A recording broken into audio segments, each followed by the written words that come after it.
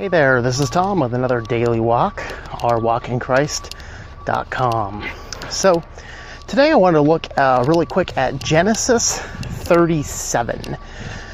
And an issue inside of our modern church culture is, and I don't know about church culture exclusively, maybe the American Christianity culture as well, which seems to suggest that, you know, when you come to Christianity, everything's going to be fine for you. And when you follow God, your life's going to go well. And as I was doing a detailed reading through Genesis 37 the other day, got into a kind of the mind of Jacob a little bit. So Jacob, of course, has the sons that ends up being the 12 tribes of Israel, and his favorite son is Joseph. We know that Joseph is sold into slavery, and that as you know, as he's having these dreams that God's giving him, that are essentially revelations about what's going on in the future, his brothers get even more jealous than they already are.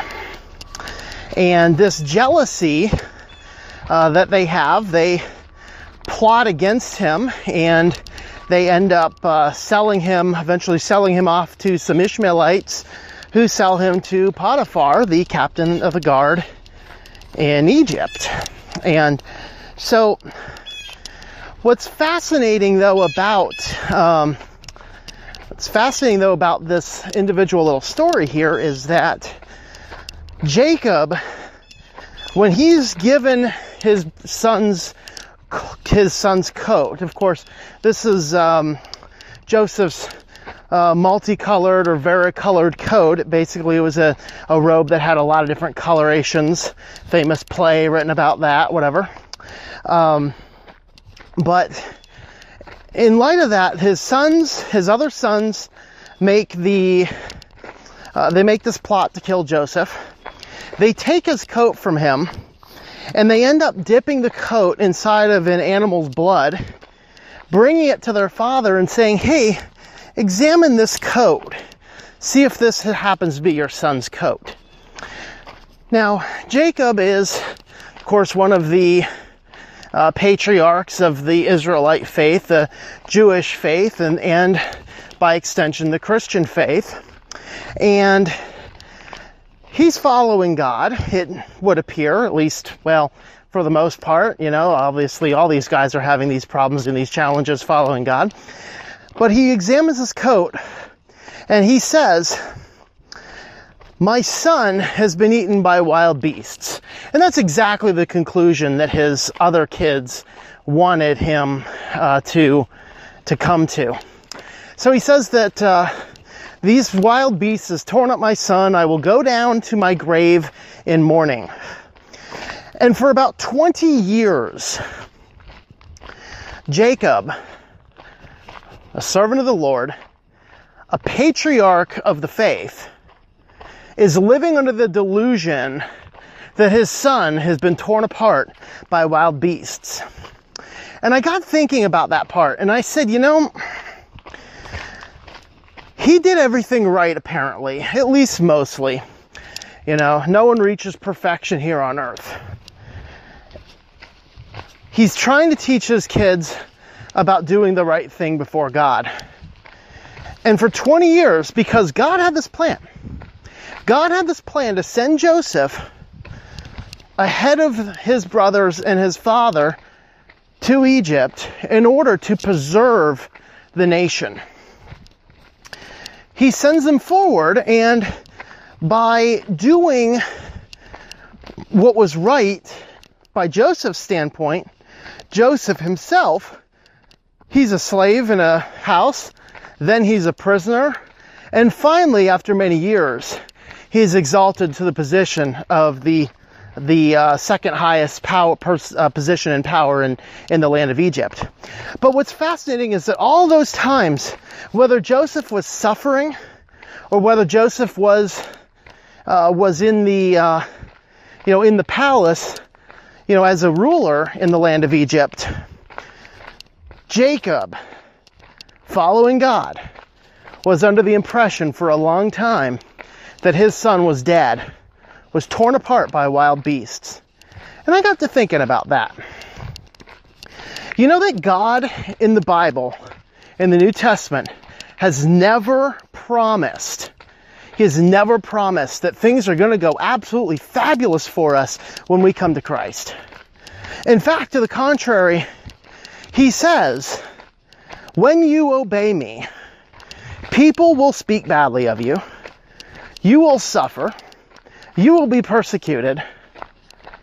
These are from Jesus' own mouth. Read the Gospels. It's not come to Jesus and your problems are going to go away. It's more than that. It's a promise of eternal life. It's a promise of something so great we cannot comprehend it. It's a promise of a God so loving we cannot control it. But it is not about that peace and that love and that joy here on earth.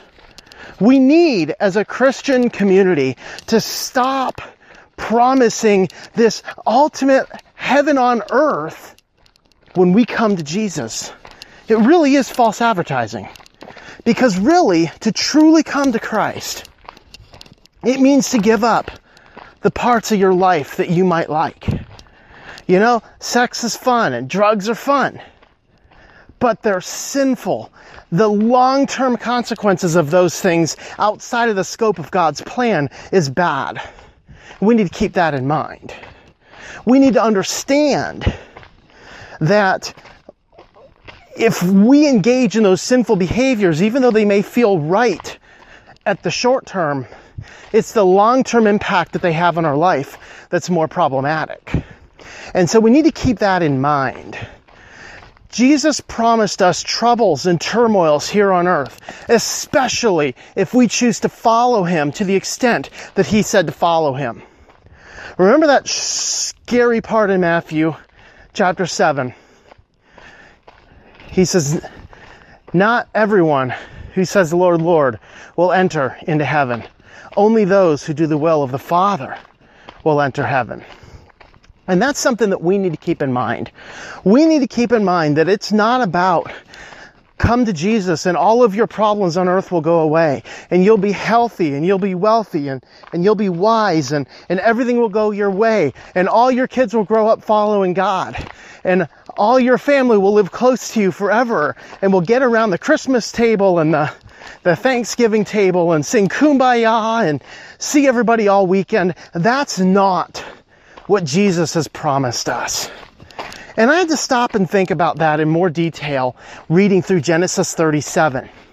Because here's a man who was following God, a patriarch of the faith of God. His son was one of those destined ones to save the entire family line, to establish through Moses the law that would become the Jewish faith and eventually the line that would give birth to the Messiah in God, in Jesus Christ. All that being said, for 20 years, he suffered in mourning the fact that his son had been torn apart by wild beasts. And Joseph did everything right. Joseph resisted the advances of Potiphar's wife. He always did what was right everywhere. Yet still he suffered so long in a jail cell. He suffered so long as a slave before finally being raised up to that position of privilege in Egypt. All that was God's plan. And remember that the generations, 400 years, the Israelites were suffering in Egypt. All that was also God's plan to bring about his ultimate purpose and plan that he told Abraham about. This is Jacob's grandfather. He told him about all of this. He said, your children are going off to a land that is not theirs. They will be in captivity for 400 years. And then I'm going to bring them back to this land that I'm promising you, because the inhabitants in this land have not yet reached the sinful capacity that they will. And your children will be used as the instrument of judgment against them.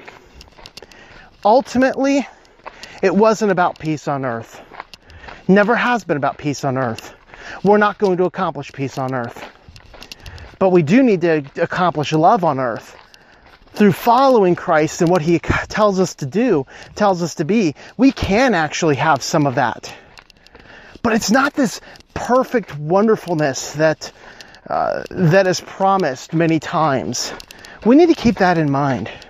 Suffering sometimes is part of the purpose of God. And remember also in James, you consider it all joy when you encounter various trials, knowing that the testing of your faith will produce endurance. Let endurance have its perfect result, that you may be complete and perfect, lacking in nothing. Suffering is part of our life in Christ. We need to remember that. This has been Tom with The Daily Walk, ourwalkinchrist.com. Thank you for tuning in.